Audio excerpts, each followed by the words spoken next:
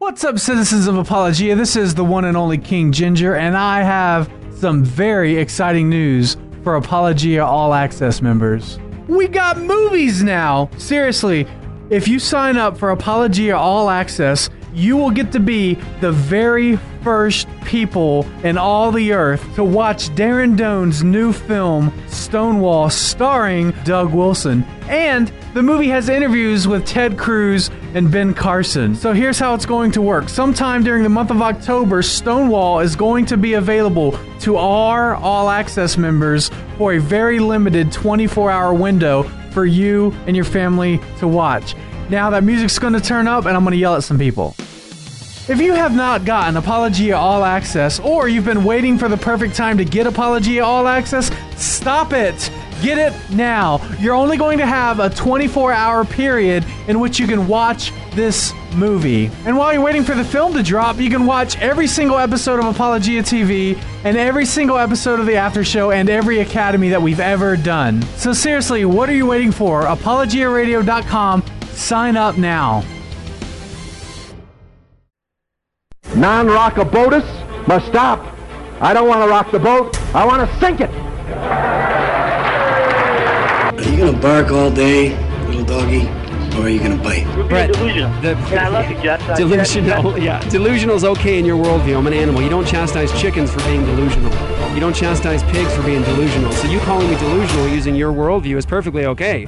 It doesn't really hurt. She hung up on me. What? Desperate times call for faithful men and not for careful men. The careful men come later and write the biographies of the faithful men, lauding them for their courage. Go into all the world and make disciples. Not go into the world and make buddies. Not to make brosives. Right. Don't go into the world and make homies. Right. Disciples. I got a bit of a jiggle neck. That's a joke, Pastor. When we have the real message of truth, we cannot let somebody say they're speaking truth when they're not. Take an amazing journey to a place that will blow your mind and move your heart so you will never be the same again. What's up, y'all? Welcome back to another episode of Apologia Radio. This is the gospel heard around the world. I am so excited about this show. It's going to be awesome. Yes. It's like a royal decree with Ginger and Ninja. Ginger Ninja, the Ginger Ninja episode. That's right. That's right. So we're back with Apologia Radio. That is the Ginger King right there. How's it King going? Ginger, right over there. I'm the Ninja, and this is Apologia Radio. You get us at apologiaradio.com. That's where you get all the past episodes. And Marcus, what else can they get at apologiaradio.com? Apologia Academy on presuppositional apologetics. Okay. That's going up. The Apologia After Show. Mm-hmm. Which is, I mean, that's awesome. It is. It's a 30-minute TV show that's going to be on the NRB network within the next few weeks. And you get the After Show, which is just a longer, extended discussion without sound bites. That's right. Which Not is as many commercials. Which is important because we live in a soundbite world. You know, as James White said, as someone who's debated, last night's debate was not a debate. That's right. Nope. It was just soundbite after soundbite. Right. That's right. You're talking about the GOP 2015 CNN debate. Yes. Yeah. Yes. And so we developed the After Show as a way to allow for more in-depth conversation that wasn't restricted to television format. That's right. So they can go there, they can get the After Show, they can get the television show, they can get Apologia Academy. Right now we're doing the presuppositional apologetics and Mormonism one. Yes. And so those are going up. Yeah, and just in case people didn't know, the Apologia TV and Apologia After Show are actual television programs. Right. Actual video. It's not just another podcast. That's right. So just to be clear, we call it Apologia TV because it's actually a TV show. It is. So that'll be on the NRB network. That's right. So it is not just an additional podcast, although we do offer the podcast of the show and the After Show together as part of being an All Access member. That's right. And you guys can go to apologiaradio.com and you can get all of the episodes that we have ever done there for free. Nothing's changed with this free stuff, except now everyone's getting more. A lot more. Because of our wonderful listeners that do the All Access. You make all of this possible. Our studio, everything we're doing right now is because of your support. So That's right. Praise God for you, and thank you guys for being partners with us. And Marcus, we have some commercials. We made some promos for the NRB network. I'm really happy about them. Yeah, you are? You want to play them? Yes, play them. Let's do them. Okay, so these are the promos, the little quick bumpers that are going up on the NRB network, and very exciting. Should we read the tagline as opposed to... Because you won't be able to see it on the radio. I'll read it. Okay, so here we go. Ready? These are our bumpers. And by the way, we should mention that the NRB network has like standards. They do. They have standards. They have standards. And just all broadcast networks have standards. Of how you should do the commercials and whatever. Yeah, they have to be to their standards. And you were very creative here, and you did something. Well, I wasn't creative. Yeah, well, I made it, and then I looked at the standards and was like, oops. Uh-oh. These don't meet the standards. So we just sort of like, well, let's just put them on the web because they're so good. Yeah. We'll just put them on the web anyway. And then we got a message saying, hey, those don't meet standards, but we're going to air them anyway. Yeah. Because everybody liked them. Because they liked them. And so... Hey, that's good. I'm glad the NRB is awesome. And here they are. What's up, guys? This is Jeff Durbin with Apologia TV. I want to encourage you to check out our new show on the NRB network, and may God bless you with an abundance of goats for doing so. Wrong show. What? Wrong show. Sorry. And so the funny thing is, it's just me kicking back on the desk with flicking my flip-flops on my toes. And there's a tagline, Apologia TV. No promises. No promises. Next. No promises for watching Apologia TV. There are no good Christian TV shows. There aren't. It's worthless. What's the point? It's the NRB network. We have to try. Name one good Christian television show. There are none. Apologia TV, we'll try. It says we'll try. You're such a dork. That's awesome. We'll try. We at Apologia TV would like to sincerely thank the network executives at the NRB for placing us into your schedule 3 times a week, one time at 1:30 a.m. Central Time, which, as everybody knows, is the spot everybody's fighting for. So. At least we're on it all. Apologia TV, at least we're on it all. So we will be on Sundays at 1:30 a.m. Central, which is 2:30 in the morning Eastern. Mm-hmm. So I think the only people who will stay up to watch is your mom. No, for real, that's a great time. It is a good time to set your DVR to. Right. Because it won't interfere with other programming. Yeah. And the other times we're on, what are we doing the other ones? I believe it's Thursday and Saturday night. Okay. So I think Saturday is like 11:30 Central. Okay. Or 10:30 Central. And then Thursday is probably the best time, which is maybe like 10:30 or 11:30.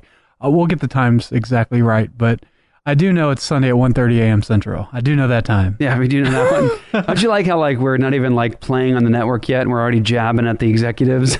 I want to thank you so much.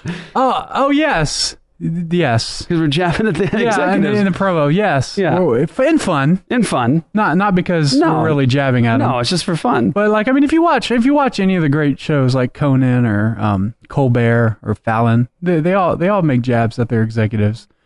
Because there is a dichotomy of trying to be as creative as you can while working for a network head. Yes. So the best networks are the networks that say, let the creative people do it.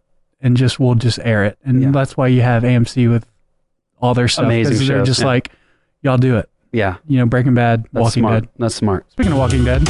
What? Speaking of Walking Dead. Oh, yes. Here we go.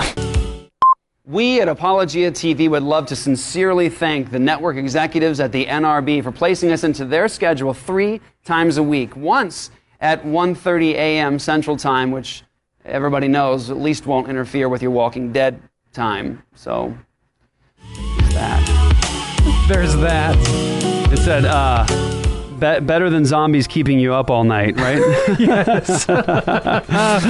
It is. It is better. It is better. Much better. So, All right, so it's been a crazy week. We're gonna have a year that's gonna be very interesting. Yeah. Just to remind people, because the episode with Darren Doan just went out to All Access members. Oh, did it? And so the All Access subscribers will get a message coming at any moment, at any time. We don't know when. Mm-hmm. They will have 24 hours to download the new movie Stonewall with Doug Wilson for free before anybody else. Wow. So if you don't So have awesome. All Access, like, you need to get it, because you're only going to have a 24-hour window in which to get it. And we don't know if you sign up during those 24 hours if you'll qualify, because it might be we have to send the emails out to them in advance. So you want to make sure you're signed up right now. $7.95 a month, and you get a free movie. Yes, and Apologia, All Access, and And we're up to Academy. like 13 episodes. That's 13 hour and a half long. Like, I mean, you could binge through that. Yes. It's a good binge length. Yes. 13 hours. So Stonewall, go to YouTube, check out the Stonewall trailers. There's 3 trailers for Stonewall, and Not that Stonewall movie that's coming out by the studios. yes, the gay agenda. Yeah, not the gay agenda Stonewall. This is the opposite of the gay agenda Stonewall. So I would say probably do a YouTube search for Stonewall Douglas Wilson trailer. Yes. And you'll probably get that there. Right. I think one of the homeschoolers was looking for the Stonewall trailer to watch, and he came across the other one. Yeah, he's and like, he was wait a second. What is this? Not us. Yeah. It's like your son. That's gross. So yeah, go check out the trailer and All Access. You guys, all of our partners for All Access, you guys are going to get that film, which I am super thrilled about. First time I saw the trailer for Stonewall, I got chills up and down my back. I mean, it was so incredible. So Darren Doan, Stonewall, hooking up with us, Apologia Church, Apologia TV, to get you guys access to that film. So this is going to be a crazy year, though, because, I mean, we got the elections coming up, and so elections coming up, people want their Messiah, and who's the next Messiah? That's what we're looking for. Donald Trump. Right? And so you got... He's going to be huge. Yeah, it's just nuts, man. That we... Can you believe it? I can't believe it. Donald Trump has nearly 40%. Our nation is cursed. Our yeah. nation is cursed. Give us a king. Yeah. Donald Give Trump. us a king. So the 2 leaders in the GOP debate from CNN essentially were like Trump, and then what's her name again? Carly. Carson. Whatever her last name was. I forget what it Fiorina? is. Fiorina. Yeah, I think it might be something like that. So it's Trump and then her were like shining stars and all that. Yeah. And it's amazing to me because here you have people running for the presidency of the United States of America that supposedly has as its foundational documents the Bill of Rights, and then the Constitution. And you have people on that stage last night that could not pass with their knowledge last night, or at least what they were saying, a 9th grade class in civics properly taught. That's right. And that blows my mind. And it does say something about where we're at as a nation. But, for us as Christians, what should count for us are principles.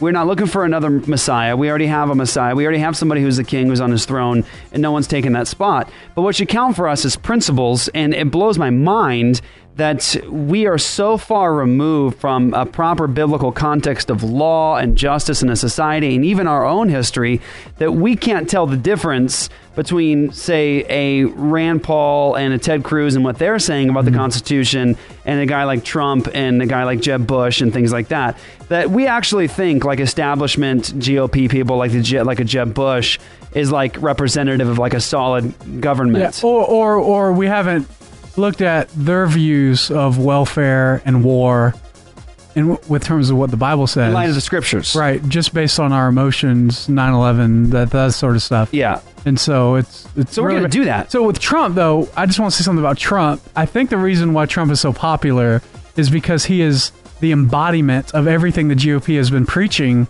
for the past 20 years. How so? What do you mean? Well, I mean, crony capitalism. Okay. Just like his... He does have a Reagan-like nature to him in terms of just he's very blunt. Yes. And clear. Yes. But I think like all the negative attributes of the GOP mainly are summed up in Trump, the crony capitalism, the abrasiveness, all that stuff. And so now everyone's saying, this is exactly what we've been asking for, right? We think of Trump, they're like, this is what we've been asking for. Yeah. And the GOP's like, is this the guy we've been, like, is this, but this is their child. Yes. Trump is the child of the preaching of the GOP for the past 20 years. And people like him too, also because he actually has a backbone and says what he means.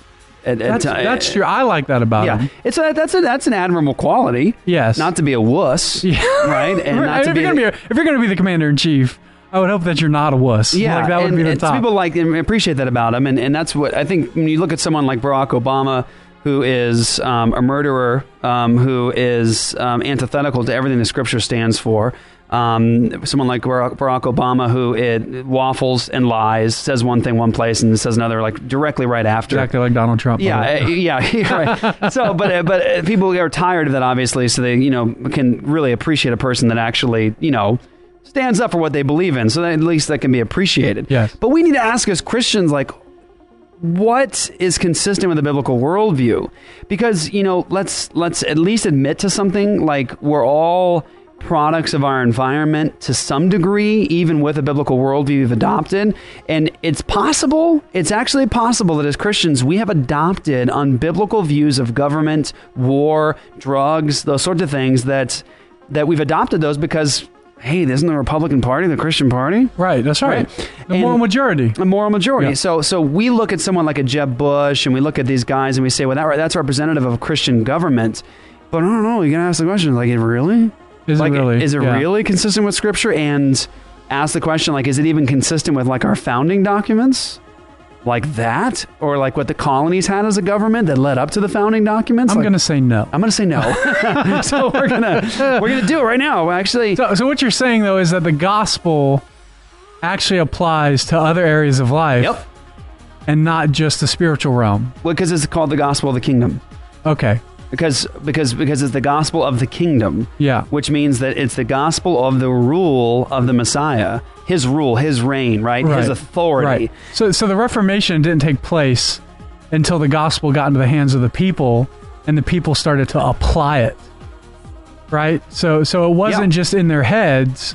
It was the works that they were doing as a result of the gospel is really what kickstarted the Reformation, building a printing press. And Reformation theology, okay, let's grant this, the Reformation theology had more to do in the world than simply the doctrines of grace. So when someone says today, like a new Calvinist today, young, restless Reform guy would be like, oh, the doctrines of grace, I hold to the doctrines of grace. But we have to recognize that Reformed theology, the history of the Reformation, had more going on than simply the doctrines of grace. Yeah, it's life and practice. Yeah, there were the pillars of the Reformation, there was covenant theology, there was government, there was authority of Jesus, there was Scripture. All right. Okay, so there's more to this. Yes. Full orbed. Absolutely. It's full orbed. Right. And you look at what the Reformation produced, it actually produced Christian communities. Oh, Christian communities that like did stuff in the world and like actually believed stuff about like the family, the church, the state. And we're still benefiting from that today. We certainly are. Like internet. You would not have the internet without the printing press. Yeah. Directly. It moves involved. all the way back. There's iPhone. Stepping stones. The iPhone. I'm reading the biography of Steve Jobs right now.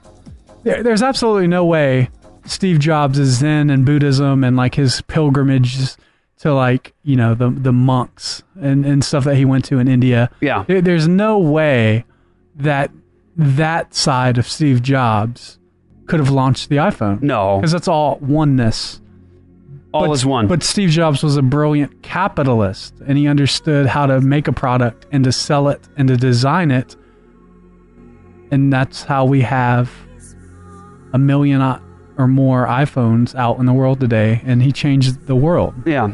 So we have to recognize as we launch this discussion for today that let's at least bring it down to whittle it down to foundations. Like what's a foundation that has to be beneath this discussion in terms of the political discussions going on right now. Okay, let's have this. Matthew 28, 18 through 20 as the major text, right? Jesus says, all authority in heaven and on earth has been given to me. Yeah. Okay, so we want to be real with that and say that he meant it. He actually meant on earth. He meant on earth. Yes. Okay, so that means over last night's discussion, like Jesus cares about that. Right. Like last night, Jesus was at the GOP debate. He was present. That's right. He was present there, and he was in charge there. Yeah. And everybody, even if not present in the hearts of the candidates, even if not present there, amen.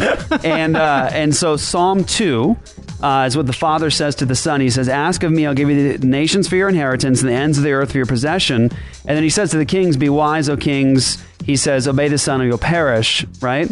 So that's what the Father says right now to Rand Paul, to Donald Trump, to Ted Cruz, to everyone that was on that panel last night, and to Hillary Clinton, and to Bernie Sanders. And to Bernie Sanders. Jesus is the king. He has all authority. Bernie Sanders is going to be on the show later, right? He's going to be on the show later. All yes, right. Awesome. He's going to come in for a special appearance. We're going to be talking about Bernie Sanders and his advocating for the murder of helpless babies at Liberty University. We're going to talk about last night's debate. We're going to talk about marijuana. Are we going to talk about marijuana today? Okay. And are you ready for this? Yeah. I'm going to give you a little whet your appetite. Okay. Isn't this amazing? Everyone's like, isn't Apologia Radio representative of like the new Puritanism? Don't you guys believe in like theonomy? Aren't you guys like all about law? Like you're about the law thing, right? Yeah, we're strict legalists. Strict legalists. Judaizers. Yeah, right. Okay. Well, how about this for legalists and Judaizing? I think all marijuana should be completely legalized. Oh, I think we just lost some subscribers. But it's for a particular reason. Still calling it sin. Right. Still calling it sin, but not calling it a crime. Correct. Okay? And you just need to hang on. Before you say, well, I'm going to shut that off, you need to hang on, and let's see if we can test, according to Scripture, these current social issues. Right. And see, like, what would the Bible have to say about them? All right. All right? And you're talking, by the way, you're listening to a full-time 4-year veteran of around-the-clock addiction recovery center hospital ministry. Apologia Church was started in a drug rehab in a drug rehab. That's right. And now I'm actually advocating for the decriminalization of marijuana. The gospel's amazing. The gospel's amazing. Right. All right. Be right back.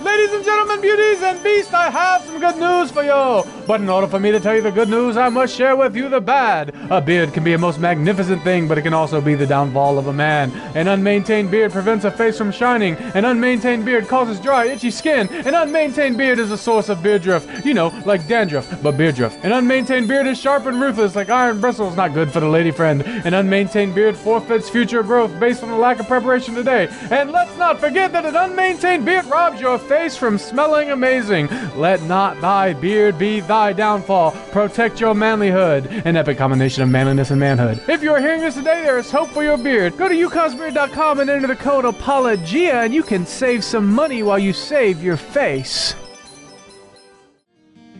Sometimes I lay under the moon and thank God I'm breathing. Then I pray, don't take me soon, 'cause I am here for a reason. Sometimes in my tears I drown. I never let it get Welcome me back. down. When negativity surrounds, I really appreciate all of your messages, by the way, that you guys send on a regular basis. Just encouraging us and telling us your story, you know, about how God has used this ministry to bless you, to encourage you. That blesses my life, and so I want to just thank you guys for that. I know I can't always get back to all of you guys when you send messages, but I can tell you, I do see your messages, and I'm grateful for them. So thank you guys, and thank you guys, especially all of you guys that are part of our All Access, and you guys are joining us in this ministry. It just means so much to me, and you guys are making this happen. You guys are making this ministry happen. You guys are helping us get the gospel into so many different avenues and arenas, and so we're just absolutely grateful for it. Here we go. So let's begin the discussion. We're going to talk about the GOP debate and marijuana. We're going to try to talk about economics, immigration. economics. We're going to talk about Bernie Sanders at Liberty University advocating for murder. And we're going to do that. We're going to talk about the pansy that asked him the question that's supposed to be maybe representative of Christianity, I suppose. I got to just ask you a question. I'm sorry. I'm sorry it's going to offend you. I'm sorry. I don't want to step on your toes. I mean, I know we have disagreements about babies and dismembering them, and, you're entitled to your opinion. Yeah. But I still want to have dinner with you afterwards. Yes. So let's jump into it. Let's talk about Bernie Sanders. Who in the world is Bernie Sanders? He is an independent in Vermont who's running for the Democratic Party. Okay. Do you know what just real fast, when I hear Bernie Sanders, is it wrong for me to think about this? May the Schwartz Spirit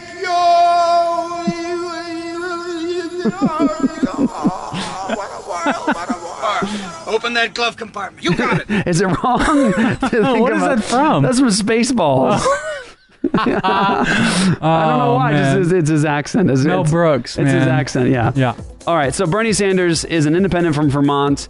He is a socialist to the extreme. Of the worst kind. Of the worst kind. Yeah. And I've noticed a lot of reform guys have been championing his views. What?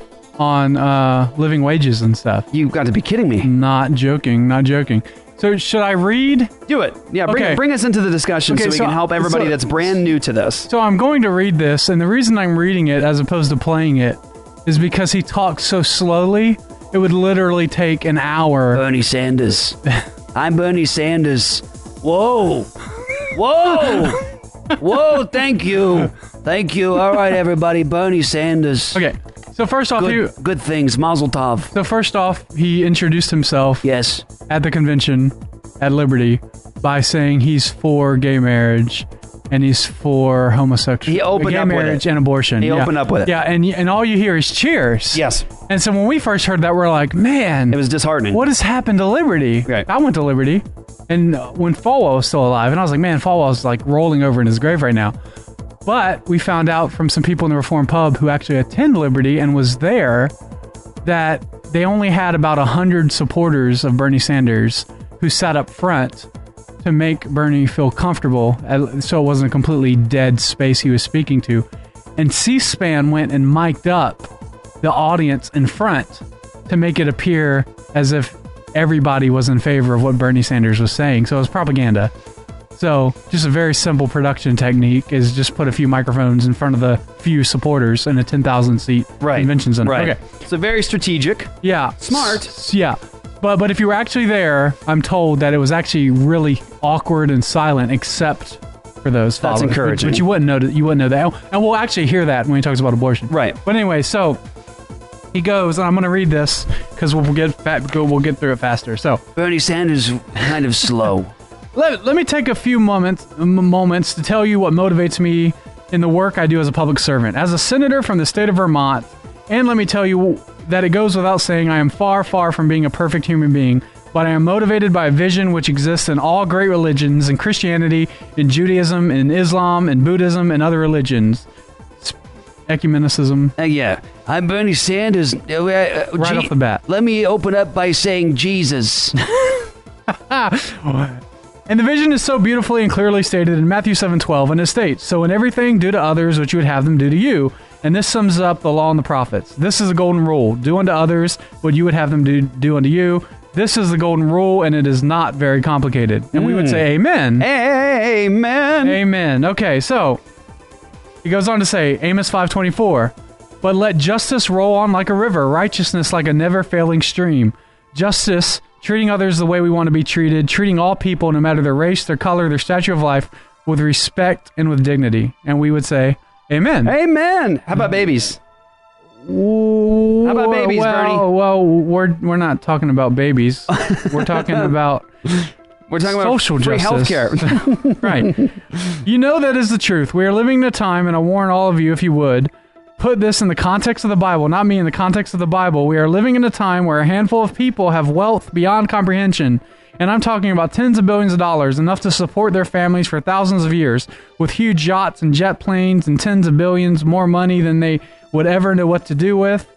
But at the very moment, there are millions of people in our country, let alone the rest of the world, who are struggling to feed their families. They are struggling to put a roof over their heads, and some of them are sleeping out on the streets. They are struggling to find money in order to go to the doctor when they are sick. Now, when we talk about morality, he's tying it back. When we talk about morality and when we talk about justice, we have to, in my view, understand there is no justice when so few have so much and so many have so little. So, Yeah. there are people who have money, and there are people that don't. Yeah. And it's unjust. So we need to take the money, take the money and possessions, But by force. away from those who have stuff, take their stuff, and move it over into the hands of those who don't. Yeah, that's exactly how I want done to me. Yeah. Do unto others as you would have others do unto you. I want people to rob from me. I want people to rob from me. In my view, there is no justice when here in Virginia, Vermont, and all over the country, millions of people are working long hours for abysmally low wages of $7.25 an hour, or $8 an hour, or $9 an hour, working hard, but unable to bring in enough money to adequately feed their kids. And yet, at the same time, 58% of all new income generated is going to the top 1%. You have got to think about the morality of that, the justice of that, and whether or not that is what we want to see in our country. So what Bernie's doing is he's using the Bible and the Christian worldview in a perverted way. Yes. And Very. applying it to politics. Very perverted way. Yeah. And a lot of reform guys, I've noticed, I mean, I've had conversations on Facebook over the past few weeks, they're buying into this. Yeah. And they're saying this is unfair. And so the question we have to ask is, well, what does the Bible say about living wage and minimum wage? Like, that's a valid question, right? We're going to talk about justice and inequality. So Just briefly, before you get to it, he quoted from Amos 5:24. That's what he quoted from? Yes. Well, I would just encourage everyone to go read Amos 5. Why don't you read Go Amos read 5? Amos 5, because Amos 5, God has a lot to say about justice here. And if you read the text itself, God talks about hating evil, loving good, and he talks about establishing justice in the gate. And what God is condemning his people for, listen closely, he's condemning his people for the injustice they perpetrate in their society. But where does the injustice flow from in the book of Micah? A disobedience to what? That's all. His revealed law. Yeah. And so when Bernie Sanders quotes from Amos 5 and starts bringing up issues of justice, I want to say to Bernie Sanders, well, Mr. Sanders, there's a standard. That book actually has a context. Yes. It actually talks about justice because there's a standard God's given of justice. Right. And when he condemns his people for injustice, it's not because they are violating some strange concept that's sort of suspended in midair with nothing, is not hanging on anything. He's actually condemning his people for violating his own standards of justice. He's condemning them, saying essentially, I taught you this, and you're not doing it. Yes. And so that's what right. Bernie Sanders wants to do is neglect what the scriptures say wholesale, but pull over these terms that make Christians feel gooey. He's redefining the term as he's pulling them in. So it's sort of like this is a typical tactic of really any politician that wants to pervert By scripture. the way, you found out how much does Bernie Sanders pay his interns? Bernie Sanders, I want $15 an hour for United States citizens. Yay! At McDonald's. I have minimum wage for everybody, and I pay my own interns $12 an hour. Right. Because they're not worth more than 12. What do you want me to do? Yeah.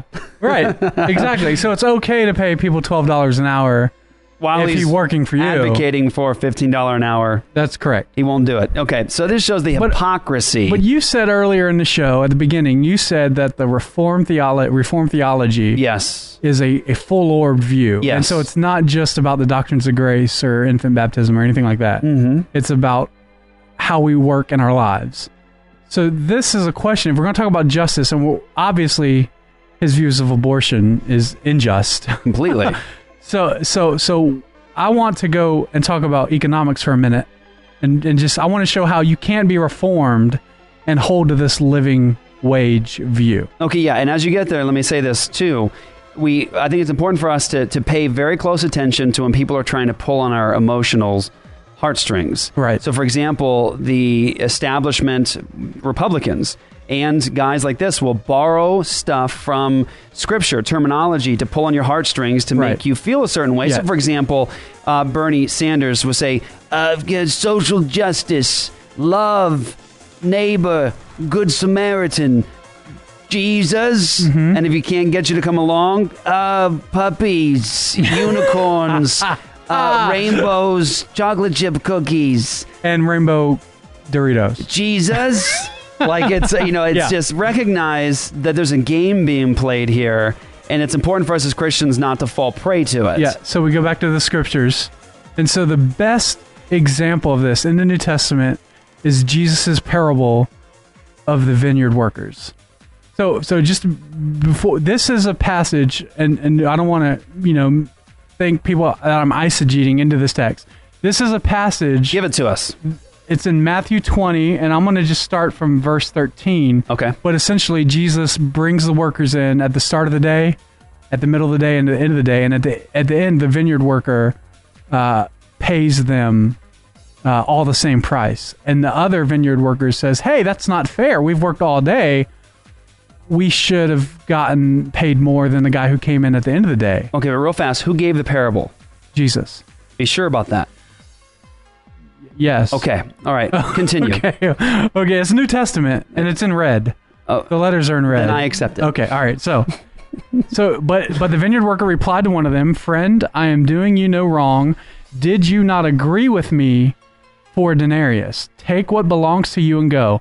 I choose to give to this last worker as I give to you, and am I not allowed to do what I choose with what belongs to me, or do you begrudge my generosity? So the points I want to bring up is, one, hold on. That sounds like he's saying that he gets to do with his property as he pleases. That's exactly what he's saying. And it's his property. Please continue. And he can do what he wants. Capitalist pig. So he's saying, what belongs to me? His money belongs to him. He didn't say it belongs to Caesar. He said it belongs to him. Well, that's not really fair, but go on. It's not fair. It's his money. It's property. It's his vineyard. So here's what I want to say. This is about God's mercy and whom he grants mercy to. That's right. The principles of this parable has got to be true, or else the parable doesn't make sense. So the issue of mercy in the parable doesn't work if the foundational truths in the parable aren't true. Yes, if seeds can grow on rocky soil, then the parable of the seeds being thrown don't make sense. Gotcha. That's why he spoke in parables, so that the heavenly things would make sense to us. Right. So these truths have to be true. So if he is saying that I am allowed to do what I want with my money as long as the individual agrees, he's not ripping anybody off. Everybody agreed to work for that wage. There's a job offer there. Yeah. And the job offer was accepted by every person in that party. And he chose to grant mercy to pay somebody more for their work than the other person. If that freedom of God to give mercy is not true, if that capitalist principle is not true, then your soteriology, you cannot be reformed. Okay. Because that's a reformed principle, that God grants mercy to whom he grants mercy. That's right. And so we see here an economics principle that has to be true in order for reformed theology to be true. Boom. So that's big. It's huge. It's huge. So it's showing how your reformed theology is consistent throughout all areas of life, or else it's not consistent. So it shows that this issue here that Jesus is bringing up is a moral issue. It is a moral issue. It's a moral issue. Right. And it's a moral issue that ultimately has to do, it's connected to economics. Yeah. Okay. Now, if those guys were working and said, hey, I don't think it's right to work for one denarius for a whole day. How about I work for two? And the vineyard worker says, okay, I'll pay you two, and I'll pay the other guy whatever I offer him, then that's okay. But the point is, they agreed to work for that at that wage. When you go work at McDonald's for $7.25 an hour, you're agreeing to work for $7.25 an hour. There's no theft there. That's what you agreed to. And if you don't want to get paid that much, you can go somewhere else, or you can prove yourself. Or open your own business. Yeah, before I came to Apologia, I was working a minimum wage job at a cigar lounge for $7.25 an hour. And I worked there for a few months until I realized that they weren't going to need my video skills, and then I came here. So I made free videos for them. I showed them what I had to offer. I found out there wasn't going to be any hope of me ever advancing in that company in that way I wanted to, so I left because it's a free country. But I wasn't mad that they were only paying me $7.25 an hour. That's what I agreed to work. as I invested my time in hopes of getting paid more. In the future, when that didn't work out, I left. Gotcha. They're a loss. Gotcha. Right. So okay. So just quickly, because you know you have more to say here. When we bring these issues up, we're bringing them up because they're part of the cultural context right now and conversation. So you have to have them. And Jesus has something to say about all this. Yes. And when we talk about issues like private property, and am I not free to do with my own stuff what I want? But is it your stuff or is it Caesar's? Yeah, and that's because people will say that you don't own anything. I've heard this. I've heard this in a Reformed pub. I've heard this in Facebook conversations. You don't own anything. God has given to you everything.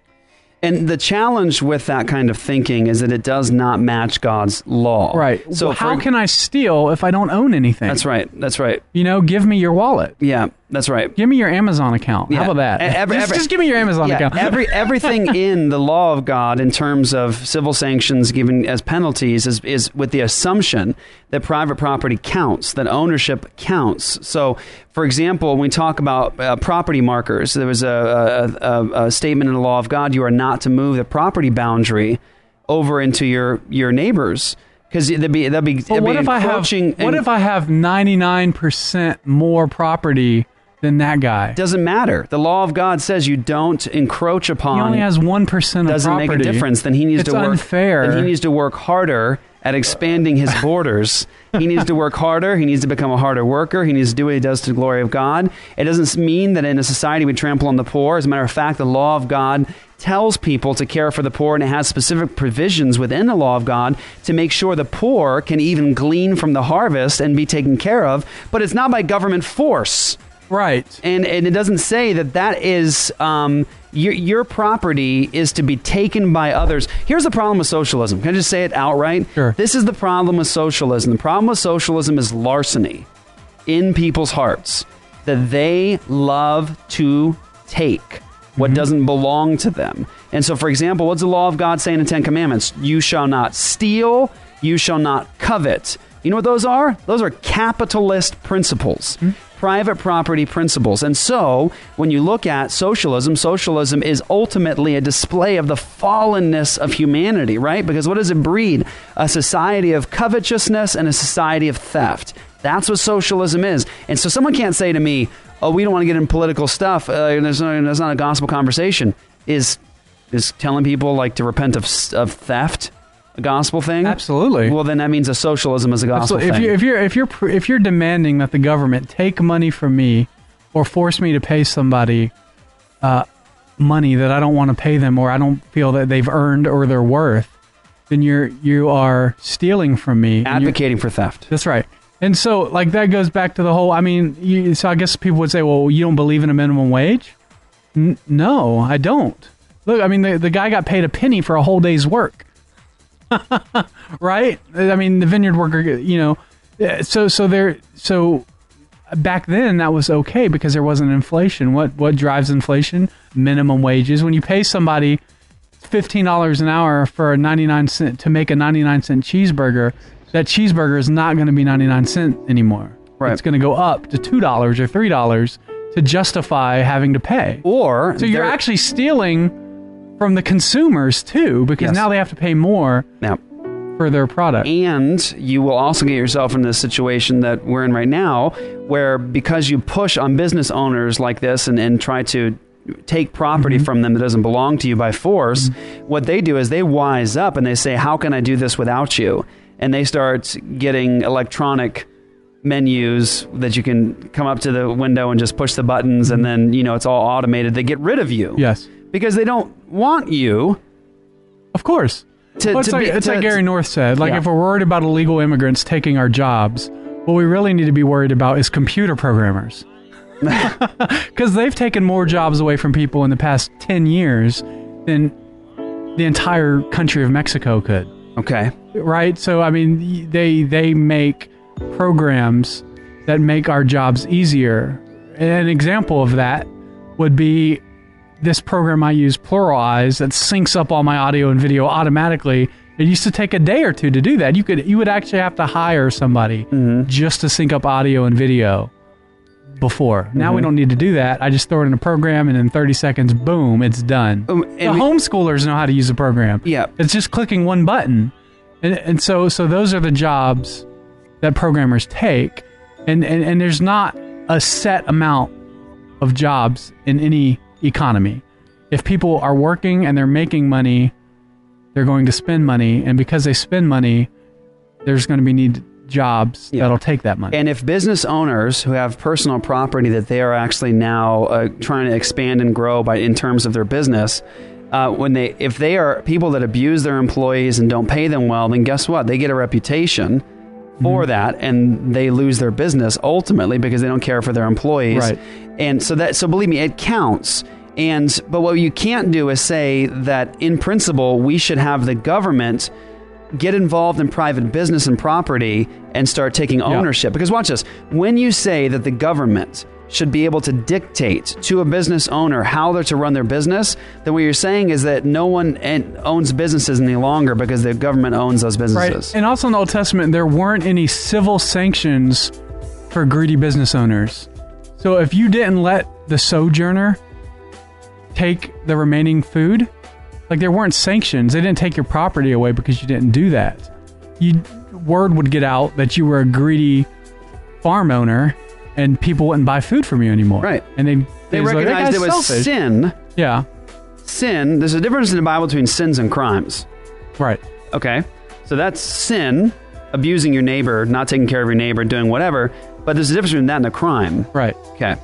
But people will say now, well, Jesus says, render unto Caesar what is Caesar's, render unto God's what is God's. So we have to pay these taxes, which we do.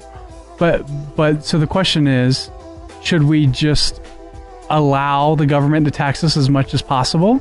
And so I've been studying this, and it's amazing, this passage, just 2 chapters after Jesus declared private property rights, the Sadducees and the Pharisees came to him, and they wanted to entrap him. That's key, because anytime something like this happens, we have to look at the scriptures and say, well, if they're trying to entrap him, what did they think Jesus was going to say? Right? There's 2 options. One, he could say, well, we have to give to God, and then he would violate Caesar's law. Or he could say, we have to give to Caesar, and he would violate God's law. And so either way, they would have a charge to bring against him. Right.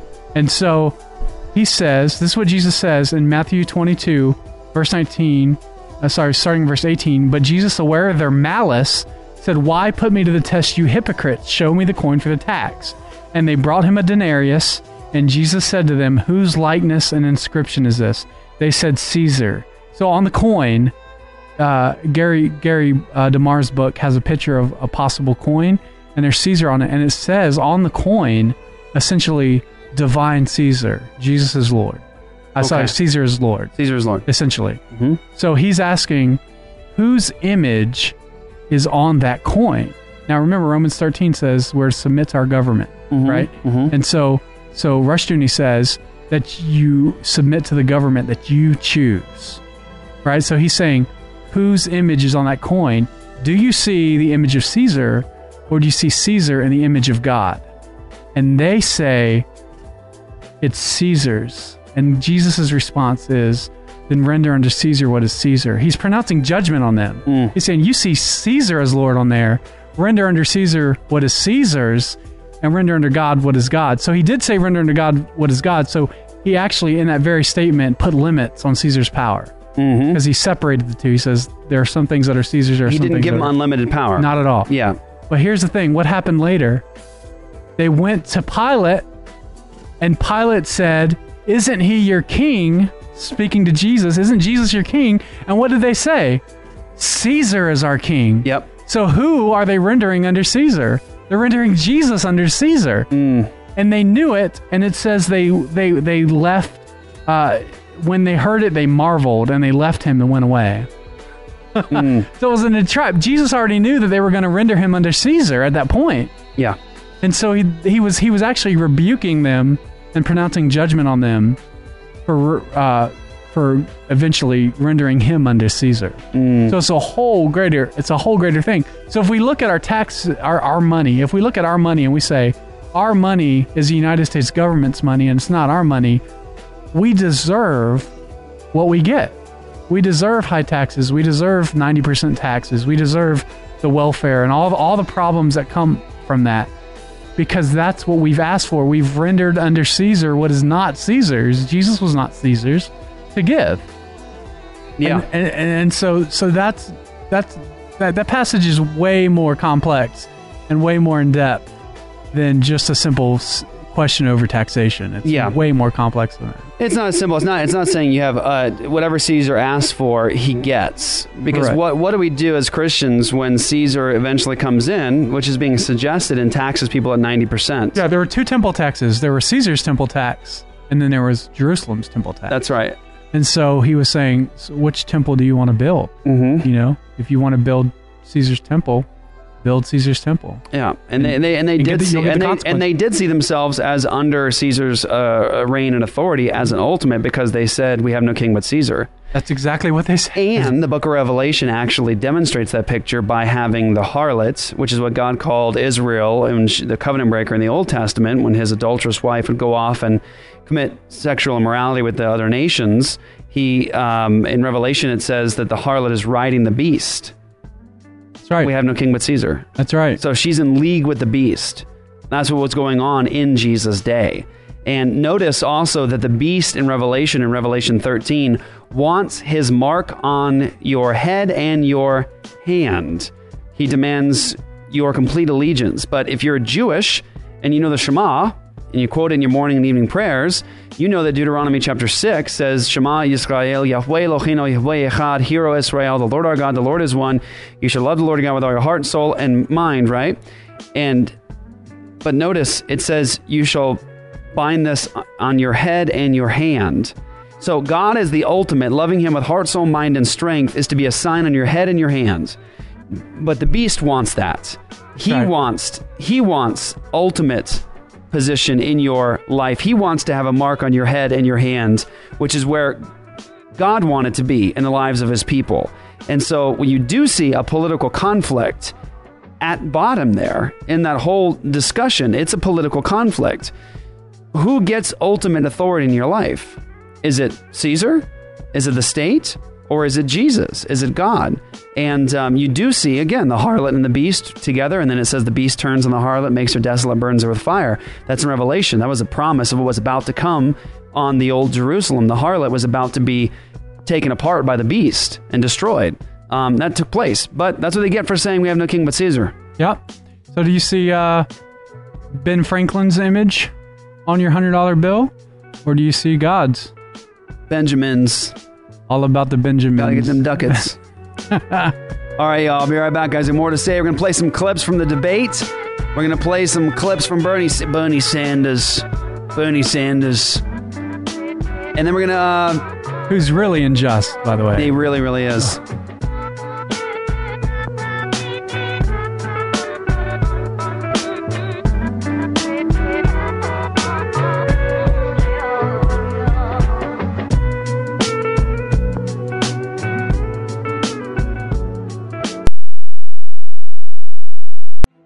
What's up, y'all? This is Jeff Durbin with Apologia Radio at apologiaradio.com.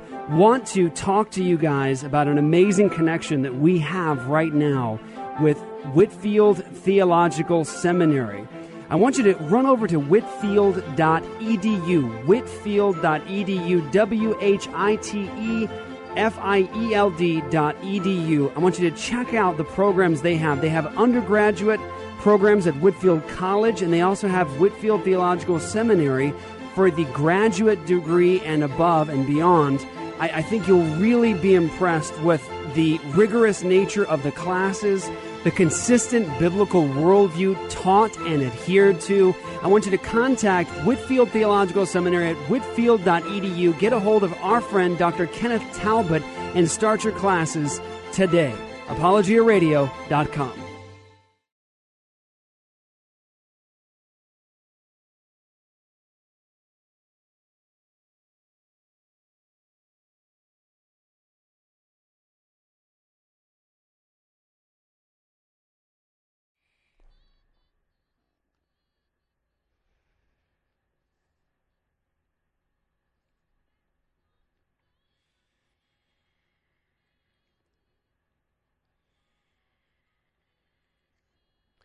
It's really, I think, encouraging, Marcus, that we actually get to open our Bibles to learn about what God would have us to do and to believe about all these issues. The Bible actually talks about it. There really is no podcast or radio show that does this at this level. And I'm humbled by that, and I'm encouraged that God is doing something now and actually waking up his people to say, okay, no, there's more to this. That's right. There's more to life. There's more than sound bites on the stage of a debate. That's right. That's right. Yep. All right. So, let's, we have so much to do. I think we can do is, let's do the Bernie Sanders thing. Okay. You want to do that? The abortion thing? Let's do it. Let's do that. Okay. This is going to drive some of you guys mad. Yes. Just be warned, like if you're like, you want to get your heart medication, make sure you're not drinking anything right now because it's upsetting on a number of levels. So Bernie Sanders, the socialist, the man who loves theft and covetousness and harbors that in his heart and wants to promote that in his society. Bernie Sanders was invited to Liberty University, which to me is just absolutely nuts. It's just absolutely nuts that you gave this man a platform. Like, I mean, I can't imagine having a Christian university and having a man come up to speak and to promote larceny in a society and the destruction of personal property. I'm not entirely against it. It's a university, not necessarily a worship service. So I don't think it's too much of an issue to have alternate views come to be debated. But here, okay, you're right. That's the key. Let me get across this. Yeah. I wouldn't have had a problem having him be there to have somebody rebut him or challenge him, cross-examine him. Absolutely. But the man that did this did not cross-examine him. He was. This is the complete opposite of cross-examination. He was just a coward. Megyn Kelly did a better job in cross-examination. No, she really did. She really did. So this is Bernie Sanders responding to an abortion question at Liberty University.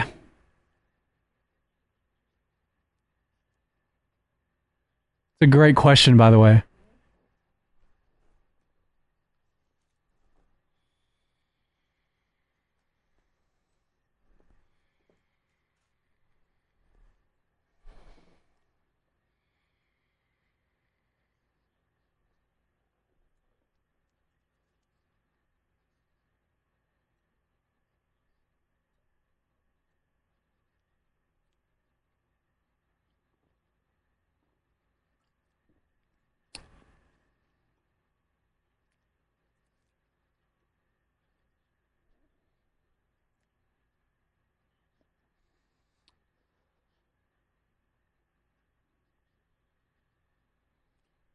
That's a great applause, isn't it? That's a lot different than original. And they don't stop. Listen, we'll let it run. They stand up. They're standing ovation. They're standing up. So obvious propaganda by C-SPAN on the C-SPAN feed. They're not stopping clapping. They're standing up. Way to go. Still standing. That's what they want to ask, not me on stage.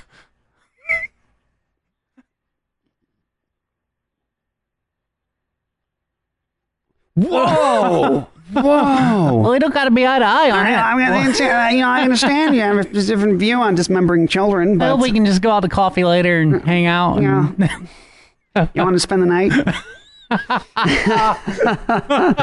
Goodness. I mean, that is cowardice on a level that is really indescribable and unpredictable. Like, how could you predict that somebody would be at a Christian university and be cross-examining someone in this way, saying, I know you and I have a different view of this, but you're talking about murdering children. You don't give concessions, like you don't allow people to have a different view. On your stage. Yes. This is your stage. Right. You run the conversation here. Like in my community, as a member of this community, I don't want to allow for differing opinions on whether or not it's okay to shoot at moving vehicles on the I-10. You certainly do not. No, which is what's happened over the last couple of weeks here in Phoenix on a popular, I'd say, a freeway that everyone drives on out here. There's been a shooter who's been shooting at vehicles with real bullets and with projectiles like BBs and things like that. We got hit by one ourselves. But see, here's the thing. In that case, that's a moral issue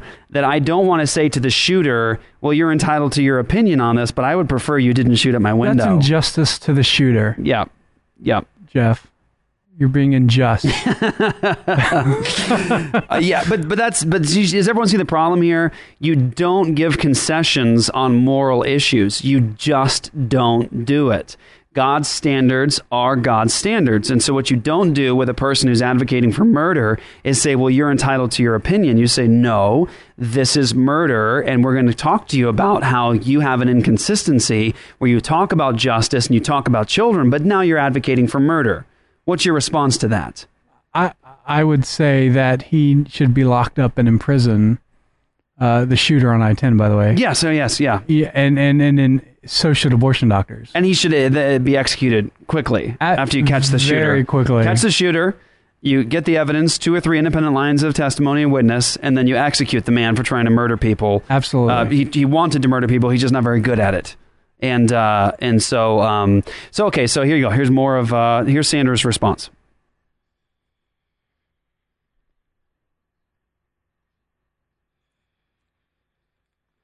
Do you really see a sincerity in him?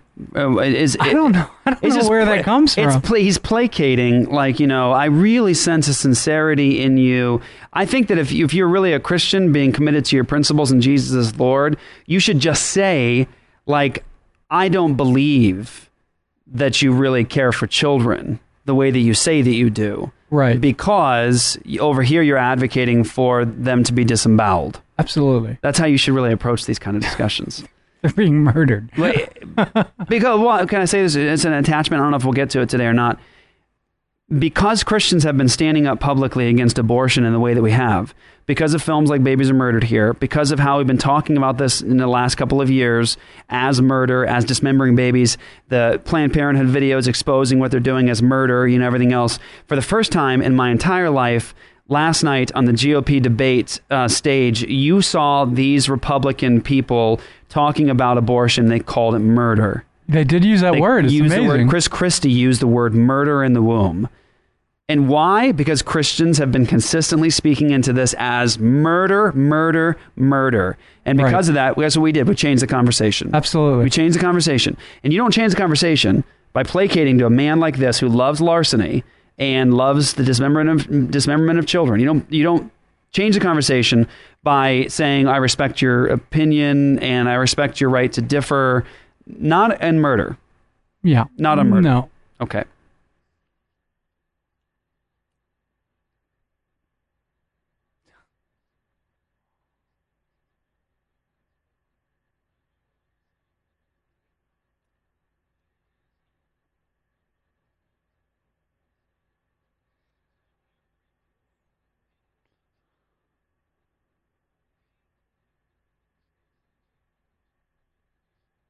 Say that to the rapist.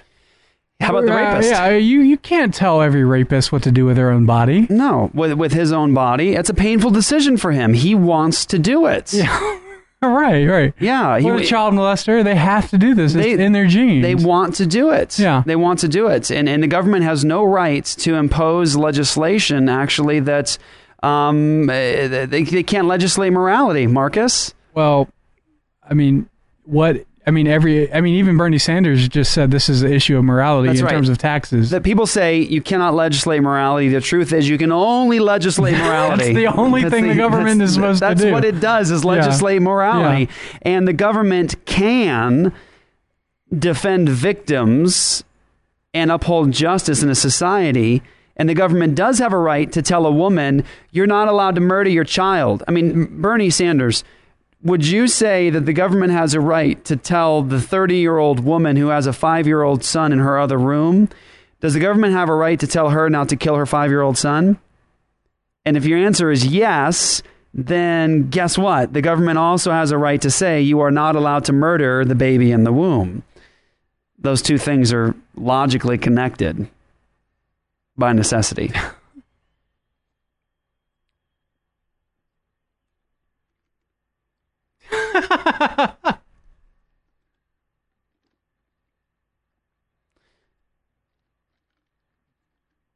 Well, because there's a different category of the government being in my life to steal property from me. Yes. And to tell me, say, for example, that I can't defend my family with a weapon. Or the emissions on your car. That's right. That's the government actually overstepping their boundaries in the sense of now you're encroaching upon my personal property to just retrieve it or to block me in some way from ownership, right?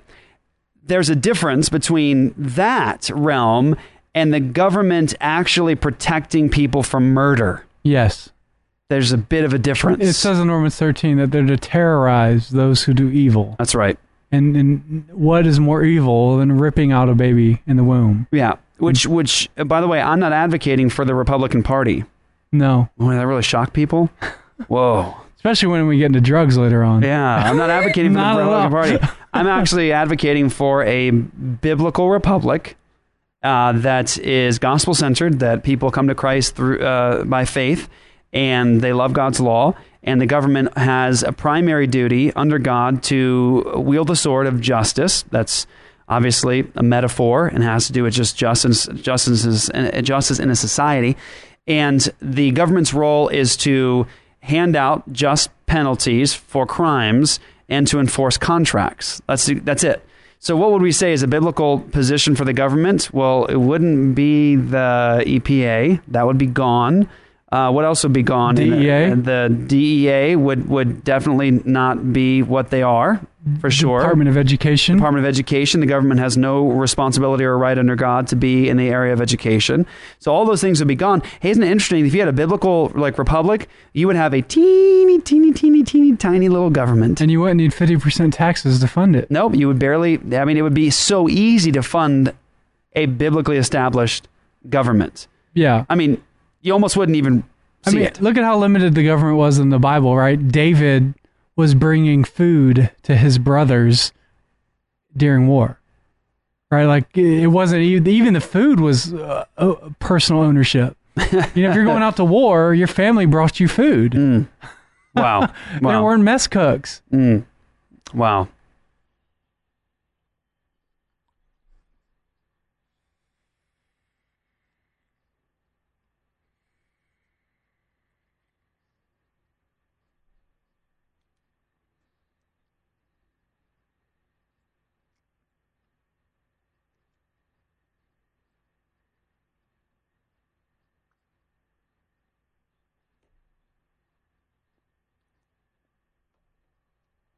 Okay, can I ask you a question, Mr. Sanders? Why is it a painful and difficult choice? Is it a baby? Is it a human being? Yeah, it's not a painful and difficult choice to remove cancer from your body. Or a wart. Or a wart. Or a bunion. Right. That's right. You just do it. Right? or like, what do the women do with their, they shave like the cells off their feet. It's really gross. They get their feet done and they do the thing where they shave their feet down with a cheese grater, right? You ladies know what you do. That's so gross. Like they're like cheese graters. They saw away at their feet, right? And they really do. It's gross, right? Like that's not a choice. That's a morally painful choice to make. Even when people have to have entire limbs removed from their body, it's like, oh, we'll do it. It's difficult. Yeah. But it's not like a morally difficult choice. It's right. like, well, I got to remove that leg because it's going to eat away at my body. That's right. Yeah. And Bernie Sanders, cut the leg off. In his heart of hearts, as an image bearer of God, knows this is murder. That's why he has to say it's a really difficult choice. Why? Because it's always a difficult choice for a mother to murder a child. Of course it is.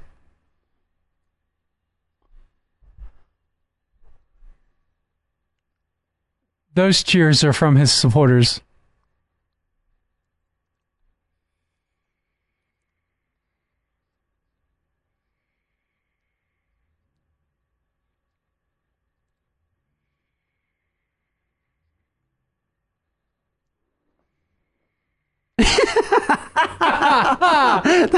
Everything he has said has been partisan. Everything. Everything. Yeah. He's almost as bad as the moderator. Yes.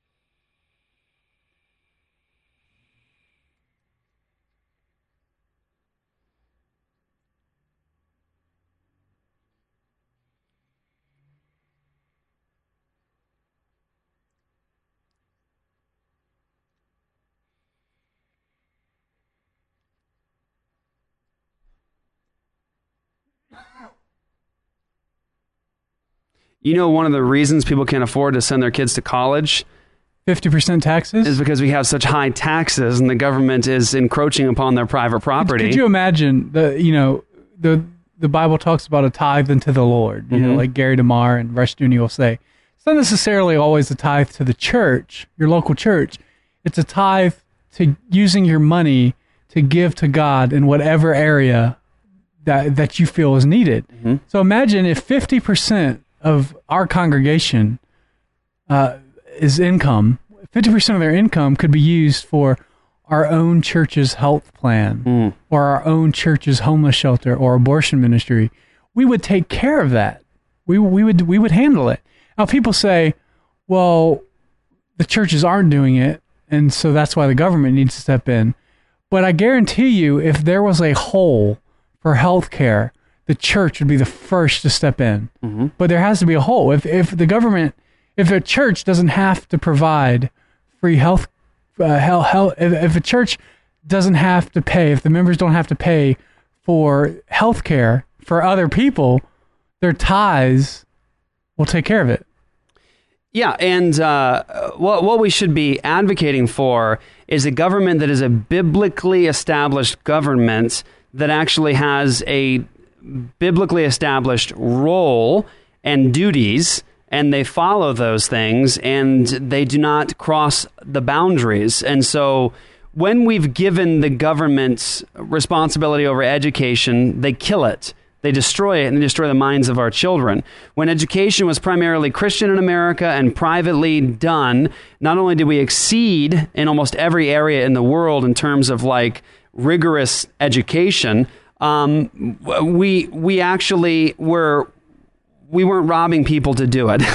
So, for example, like property taxes, like in America, it's sad. You can buy land and buy a house in America, and you can typically you're paying rent for good. You own all your life. You own the dirt. You own the building. You paid for it in full, but now you're paying rent for good. What are you paying rent for? You're paying rent for programs like public schools, even if you don't have kids there. Yeah. So you have property now taken away from you for the rest of your life. And if your children can't afford the property taxes, they get it taken away. You can't even leave property to your children That's anymore. right. That's right. And how about the death tax, right? You die, and the government becomes the firstborn. And in God's law, the family receives the inheritance, right? So like, you build up for your whole life property and stuff, and then you die, and that property and stuff goes to your family, and then guess what they do? They take that stuff, and then they expand upon it and grow it and grow it and grow it, and then guess what? That guy dies, and it goes down again to the next guy, and then grow. Guess what it is? It establishes wealth in a society, right? Because everybody's stuff keeps expanding and growing and getting bigger in the family, and all of a sudden now you have the society now where everybody actually has established wealth. Right. But what our government says is, no, actually, we'll take the role of firstborn, thank you. And they say, you die, we're the firstborn, we take your stuff, and guess what they do? They take now your money, and now does it go back into your family and your society to establish it? No, it goes to pay for Obama's airfare and his trips to Hawaii and to what's the place he goes to? Martha's Vineyard, and it goes to pay for all these other government programs that just absolutely tank. Yeah, and just the people that say, well, if the government doesn't do it, the church won't do it. I have to ask, where did hospitals come from? Yeah, they came from the churches. Do you notice the names of some of these hospitals? Good Samaritan, First Presbyterian in New York. They had a whole reality show. Phoenix Baptist Hospital. Like these are, you don't see like. Where did that come from? I don't think it came from the church, Marcus. Yeah. Major hospitals too, not just like little tiny individual sort of things. Or how about in America, early on, you look at even like Whitfield establishing orphanages. It was the Christian church that owned the orphanage situation in most places that it's ever gone. But as soon as we've handed the orphanage problem over to the state, now what do we have? A whole lot of orphans. System, a lot of orphans.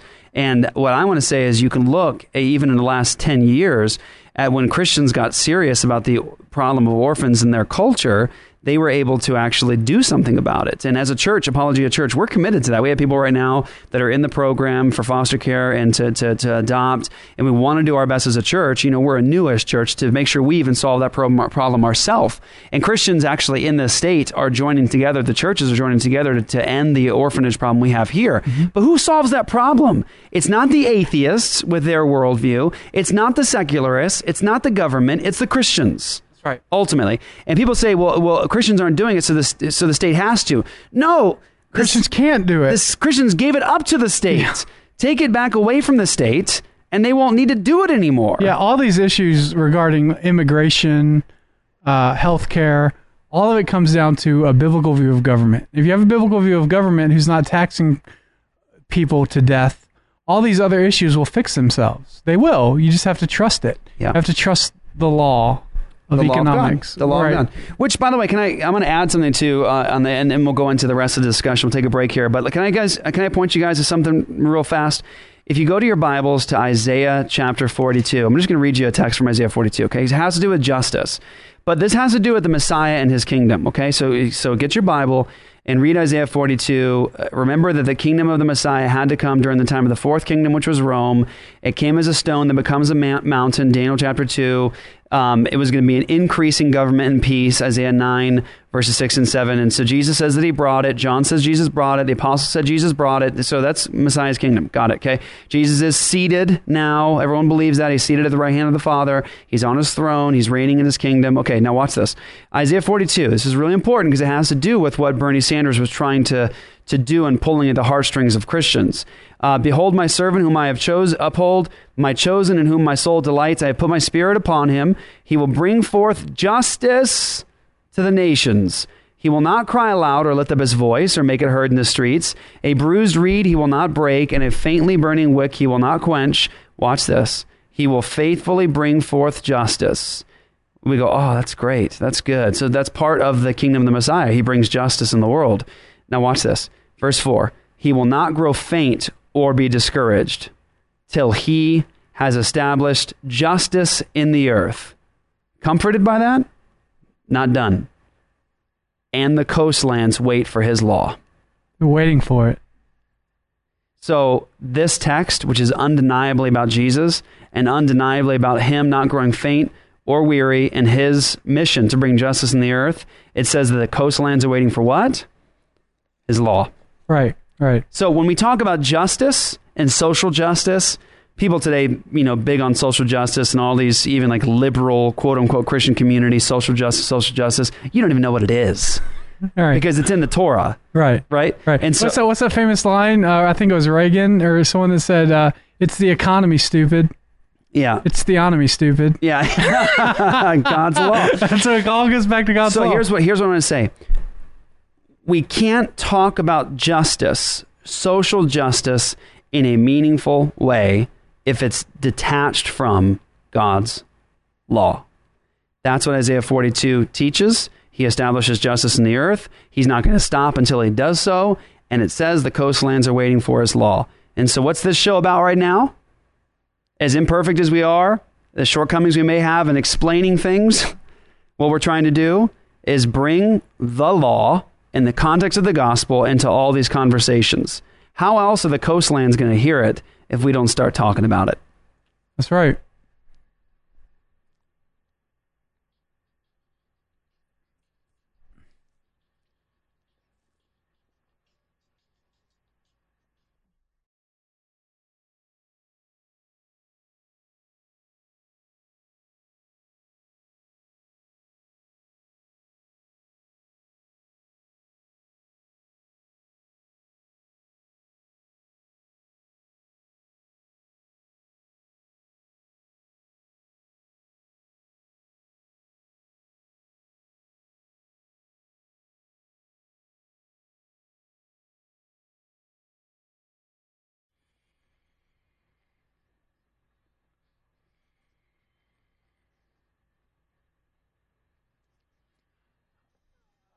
I think that if Luke was here, he probably would have started the music out with some Bob Marley or something. Yeah. It's the nice thing of not having Luke here. I get to control the music. All right. So let's get into this next part of the discussion. And again, here's the thing I want to encourage you guys to think about. Listen, you might disagree with some things that we've said, and okay, all right, but what we want to encourage is not indifference towards these issues, but going to the text of Scripture in these issues, with these issues. Yeah, and you can go to the All Access forums and discuss them with us if you disagree. Yeah. So, and that the important thing here is to recognize from our perspective, the Word of God is the standard.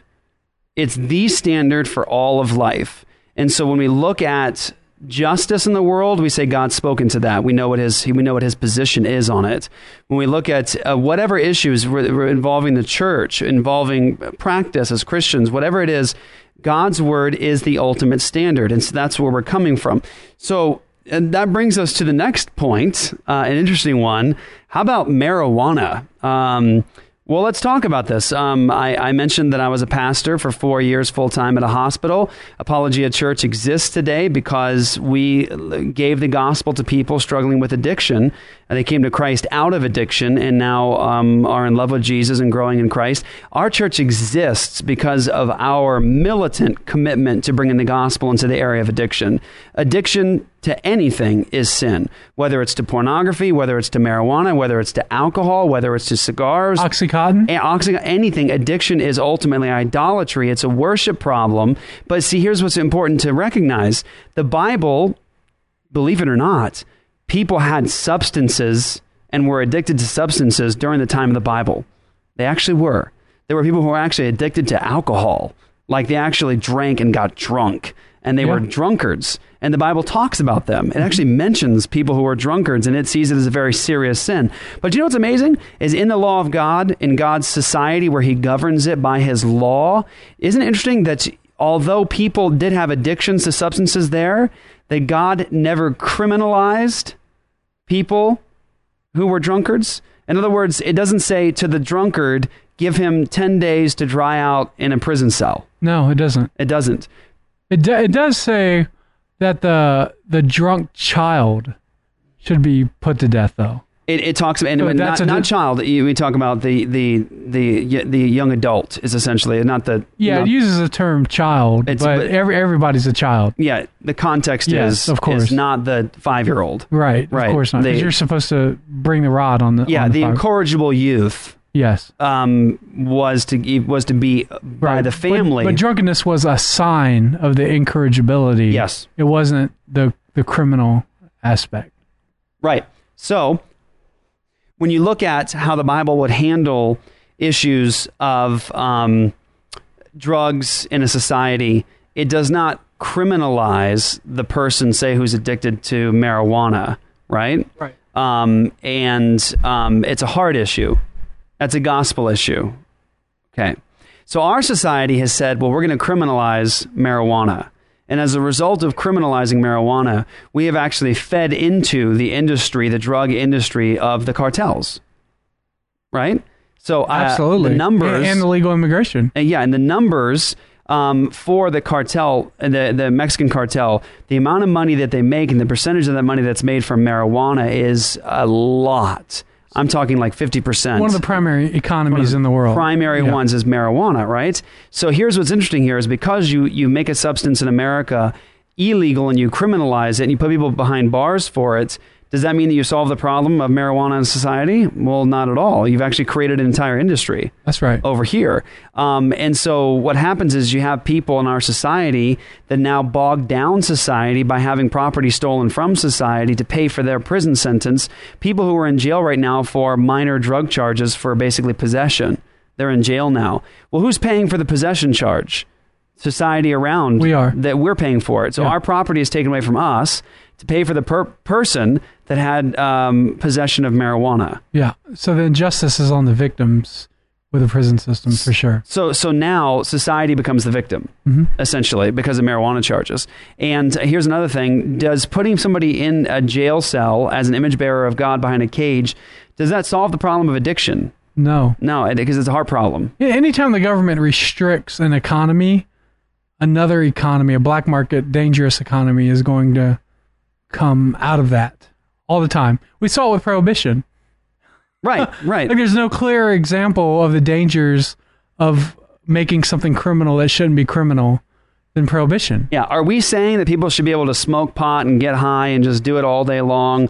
And that's a good thing for society? No. That's why there's punishments for the incorrigible youth. And that's why we call sin, but we recognize there's a difference between a sin and a crime. That's right. And in the Bible, you do not have criminalized possession charges for marijuana.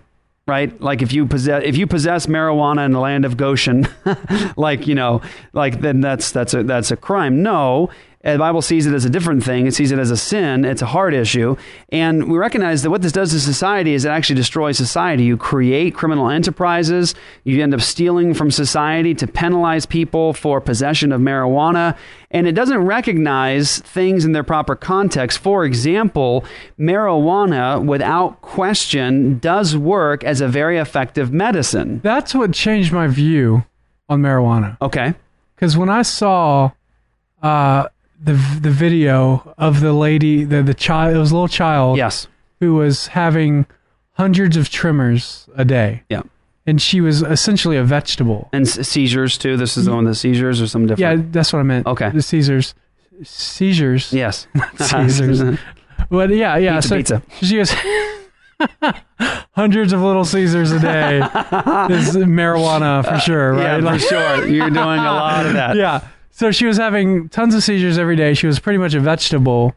And they found a marijuana strand that was high on the medicinal elements and not the CBD. The CBD and not the THC. Not the THC. And so they gave that to her, and she was able to learn how to talk to her mom. Yeah. For the first time. Yeah. I mean that's stuff you go, why do we want to make an illegal practice out of something that has such valuable medicinal elements when it's giving that child life that she's never had? Yeah, and CBD oil is very effective in treatment of cancer, of actually destroying cancer. You also have to pay attention to the fact, okay, look, I was a chaplain again at a hospital, okay?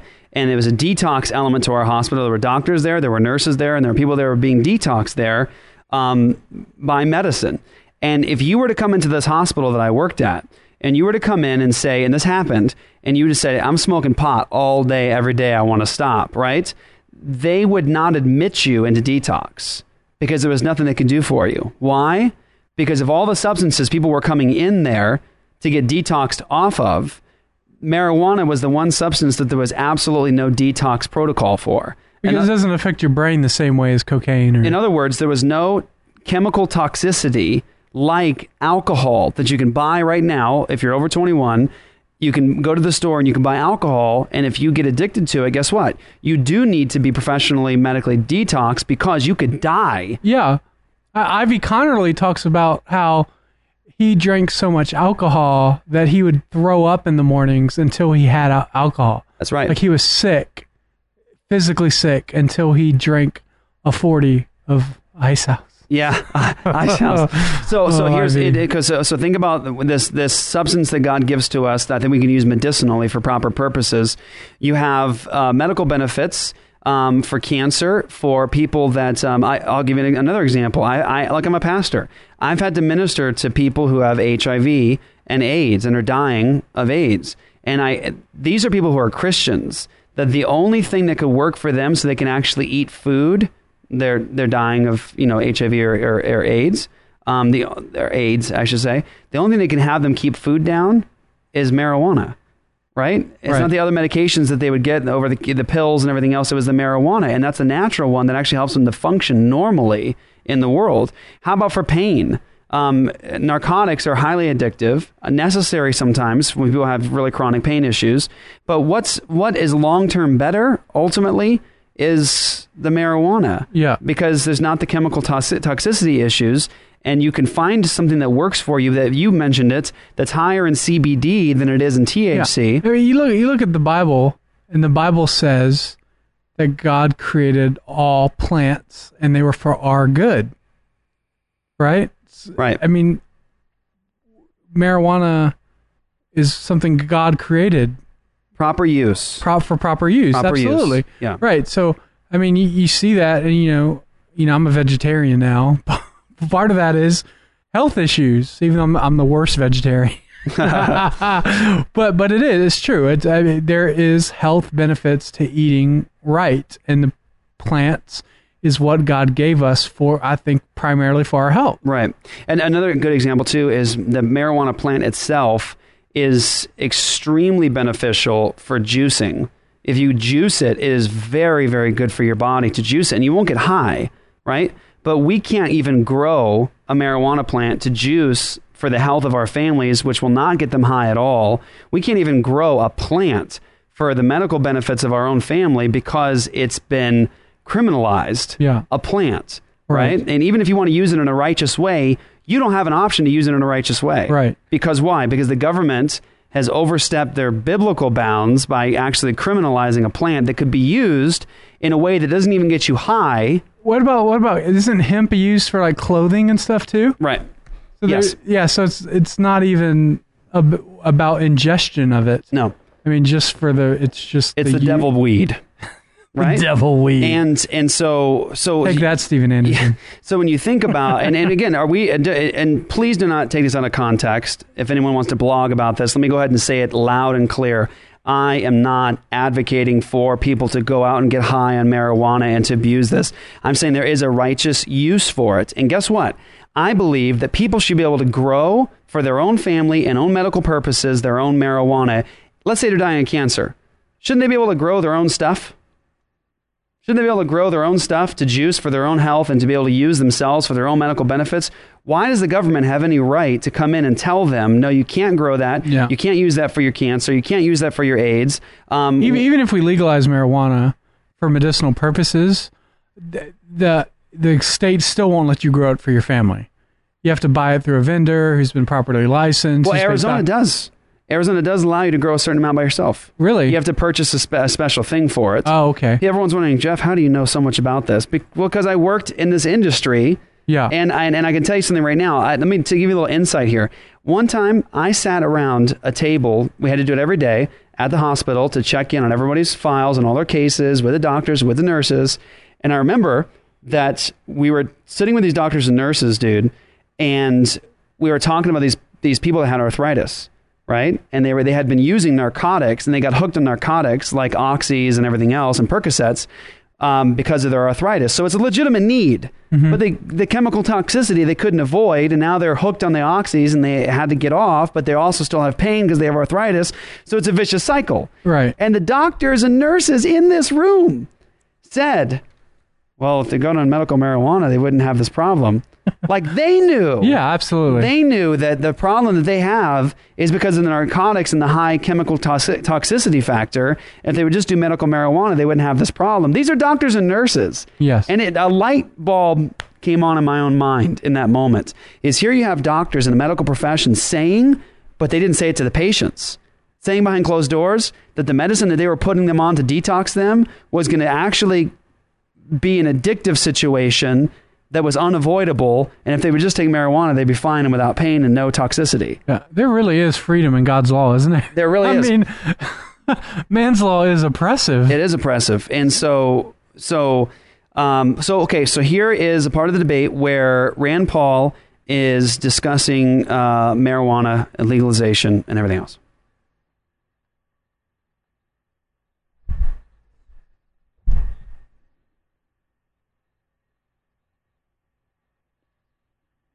That was them quoting Chris Christie. Okay. Chris Christie says this: all these states that have decided to legalize marijuana, if he becomes president, he's going to criminalize it again. Even though Colorado, that legalized marijuana use, has actually now financially, as a benefit through taxation, has actually now gained so much money, they almost don't know what to do. Yeah. And that's just taxation, by the way. Just taxation, because it's an option. You are deciding to do it. Yes, right. And there's actually a documentary on that on CNN. The best free market documentary, if you want to know free market principles, it's called High Profits. And it talks about these people who own this marijuana shop in the public tourism district of the ski town in Colorado, and the government is forcefully trying to move them to a location outside of the tourist district by force and by law to get them to be in this area where there's a whole bunch of other marijuana shops, so they can just keep it to that area. But the whole documentary talks about the federal intrusion because it's legal in Colorado. The state has legalized it. The federal government has not, and therefore they have to carry around everything in cash, millions of dollars in cash, because the banks will be fined and shut down because the banks are federally owned. Wow. So there's this whole security department in Colorado that's brewing, this security business that transfers millions of dollars, all because of this. This is a fantastic film. If you want free market stuff, it's unbelievable. Yeah. Powerful stuff. And again, let me stress it again so the bloggers cannot deny Don't that blog I've me, said bro. it. We are not advocating for addiction to marijuana, people just to smoke up and just to go abuse any substance whatsoever. I don't believe that you should just abuse any substance. But we need to ask what's righteous in a society. And here is a big discussion about marijuana.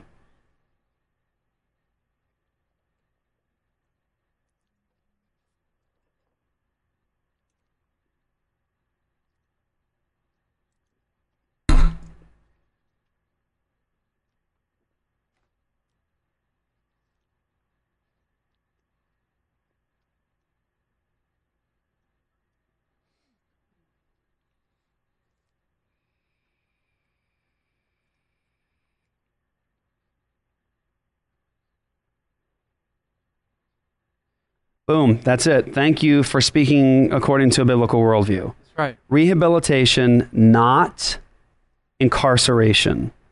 Absolutely. You don't solve the problem of heart issues by putting people behind bars. You don't. You do not. And what it should be for us as Christians is a gospel issue. We recognize it's a heart issue, and we treat it in that way. And guess what we would do?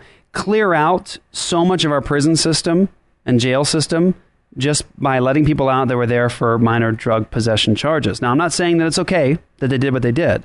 I'm saying that we ought not to perpetrate injustice upon society because somebody actually has a heart problem of addiction. That's right. Okay.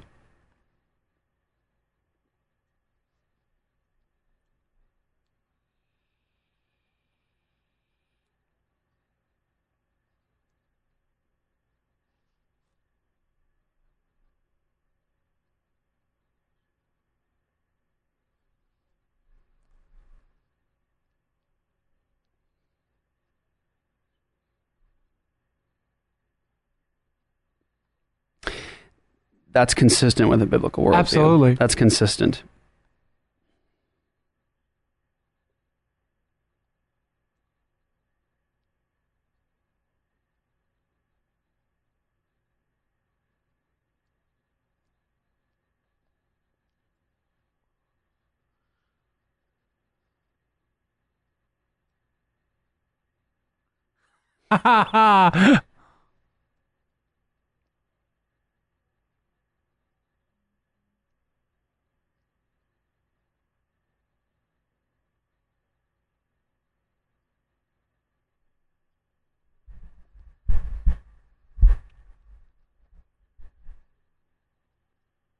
That's Jeb Bush, by the way.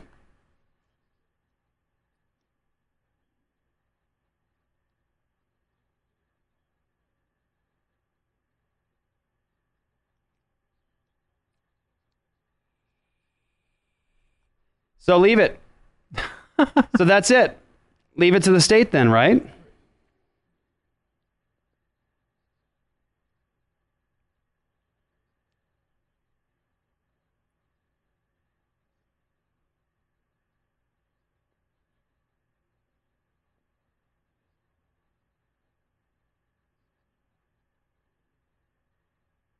But the government isn't doing that. They're incarcerating them. Yeah. So we said, notice the slippery thing there. The government has a role here to, and you go, oh, well, yeah, and how so? And he goes, oh, for rehabilitation. That's not what they're doing, though. They're incarcerating. Yeah. Incarceration is not rehabilitation. Yeah, they're incarcerating people.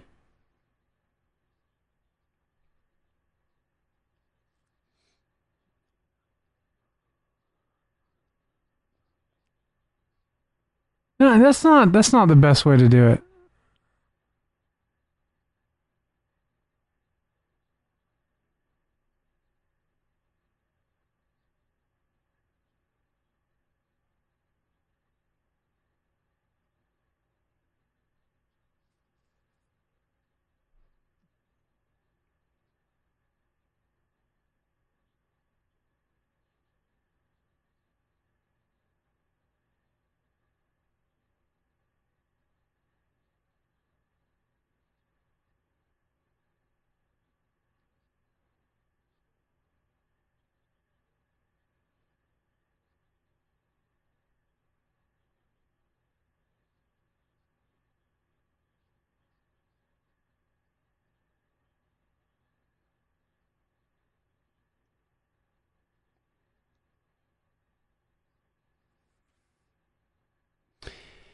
Well, there you go.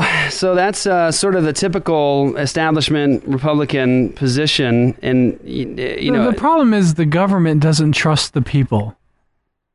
Ultimately, right? Like, it's like, well, we don't want to get to a place like Colorado, so we don't trust the people. Therefore, we're just going to criminalize the entire industry, even at the expense of those who need it, because we just don't trust you. Mm-hmm. Why do we trust the government so much? Yeah, why should they be able to tell yeah, why do we people? trust you? So under a biblical republic, you would have the people who are in charge of their own sin. Right. Okay. And what I mean by that is that a substance like wine, okay? Wine can be a blessing, a gift from God, or it can be something that turns you into a drunkard, depending on how you use it. You can use it righteously, or you can sin with it. But do we want the government to regulate wine? No. And to tell us that we can't make wine, drink wine, buy wine? No. They have no right to do that. Right. So it's an arbitrary decision for the government to step in and say, oh, but over this substance we're going to control. Yes. But wait a second. It's still a substance that can be used righteously or unrighteously. What's the difference between the two? Personal sin. But what you don't do is criminalize the person over here that's using it righteously.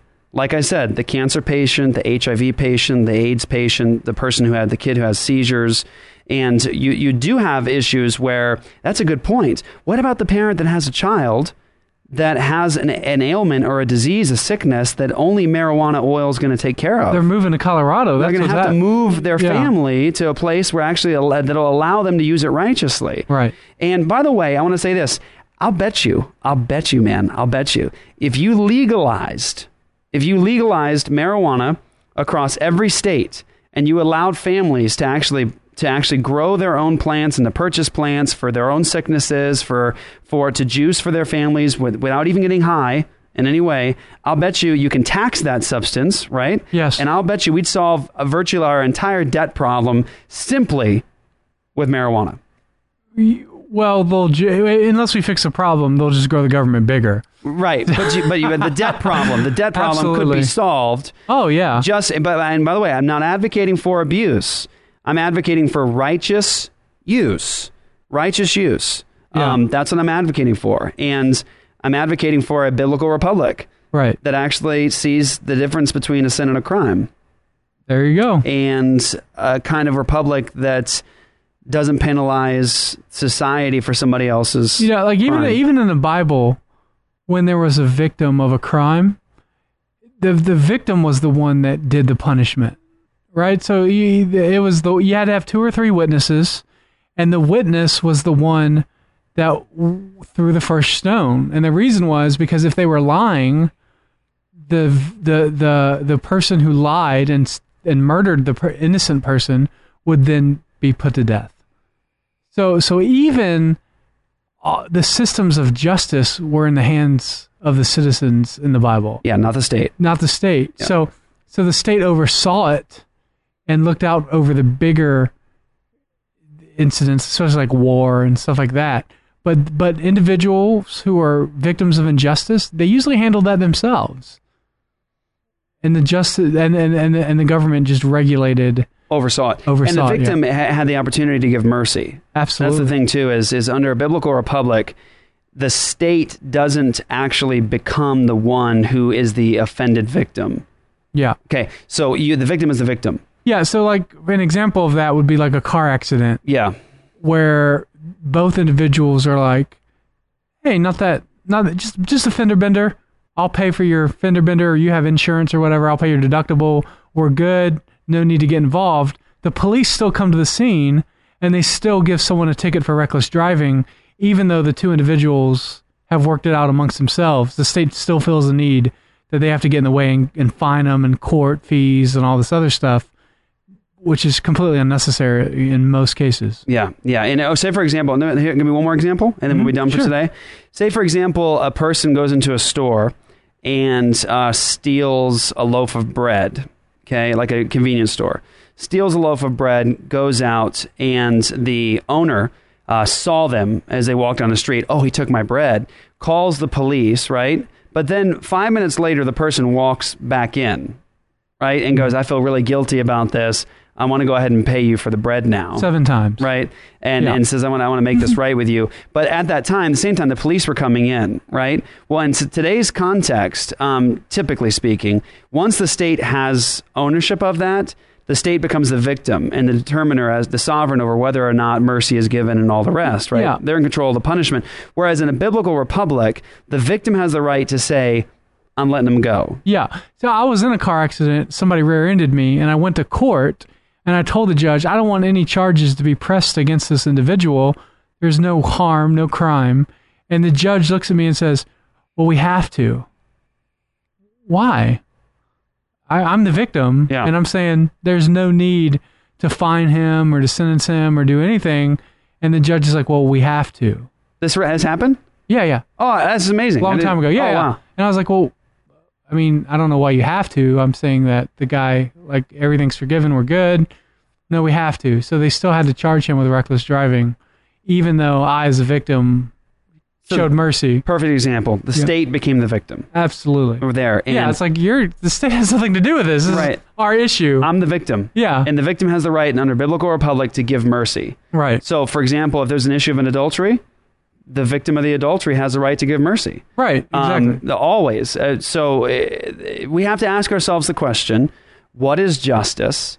And when it says in Isaiah 42 that the coastlands are waiting for his law, are we as Christians today being a part of that process of letting people know what God's standards are? Now, obviously, law saves nobody. Nobody. No. It will make nobody righteous in God's eyes. It will not save a society. But the law of God is good, fundamentally good, and it is God's standard. Right. That's why the Bible says in Romans 13 that the state is an agent of wrath and the church is the agent of grace and mercy. Yeah. So there's 2 distinct roles. Romans 12 says, do not try to get vengeance, right? Yes. But then in Romans 13, it says that God's deacon, God's servant, the civil magistrate, it's his role to bring the vengeance of God. That's correct. And so there's 2 different things. It's amazing how the Bible applies to all areas of life. All areas of life. There's not a single issue in any presidential debate that you can't open up the Bible and be like, well, that's what we should do. Immigration, marijuana, abortion, taxation, everything the Bible actually speaks to. Yeah, we didn't even have time to get to immigration. We didn't even have time. All right. We love you guys. Thank you guys for listening again. This is just a little sampling. And again, we're grateful for all of you guys that are a part of this ministry, that are serving alongside us by way of giving towards what we're doing by becoming All Access. I want to encourage you guys, let people know, share an episode with them, and let them know about Apologia Radio. Point them to apologiaradio.com, and check out some of the stuff that we put up recently on YouTube, Apologia Studios. Yeah, somebody posted on Facebook, they said, hey, I really hope you guys get to the point where presidents and senators and congressmen will come on your show. Yeah. Well, you can make that happen. Share the show. You know, as our base grows and as we become a bigger cultural influence, that's what happens. That's right. So share if you like what we're doing and you think that we have a voice that needs to be heard in the mainstream, let people know about our show. That's huge. You leave a review on iTunes is awesome too. You know, anything. If you want candidates like this to have to interact with a biblical worldview, then we need to start building the platform. Yeah, and we need to start making noise. Absolutely. Make noise. Yeah. Make noise. And, love for... Okay, last thing we'll end on here. Sanders said in his thing, it's about love for neighbor. Well, guess what? Love for neighbor, love your neighbor as you love yourself. Jesus says that's the second commandment in the law. And all the law and the prophets are built upon love for God, love for neighbor, right? So that means that if we're truly going to love our neighbor like Bernie Sanders wants us to, we're going to look to the law of God to define what it means to love your neighbor in society. Yeah, it's the rubber band ball. That's right. That's right. You can't just remove one rubber band and the whole thing falls apart. That's right. That's right. All right, guys. We're blessed by you guys. Thank you guys for listening once again to Apologia Radio, apologiaradio.com. If you have not signed up for All Access, I want to encourage you guys to do so. Check out our apologetics series at Apologia Academy as soon as you sign up, and tell me what you guys think, and let me know how it's blessed you and helped you. We provide all kinds of resources there for you in that series, And we're grateful that we get to be a part of your lives. So thank you so much. Marcus, King Ginger. I'm out. I'm the ninja. No bear here today. And no girl. Or lady. Hope you guys enjoyed it anyways. Let us know what you guys thought.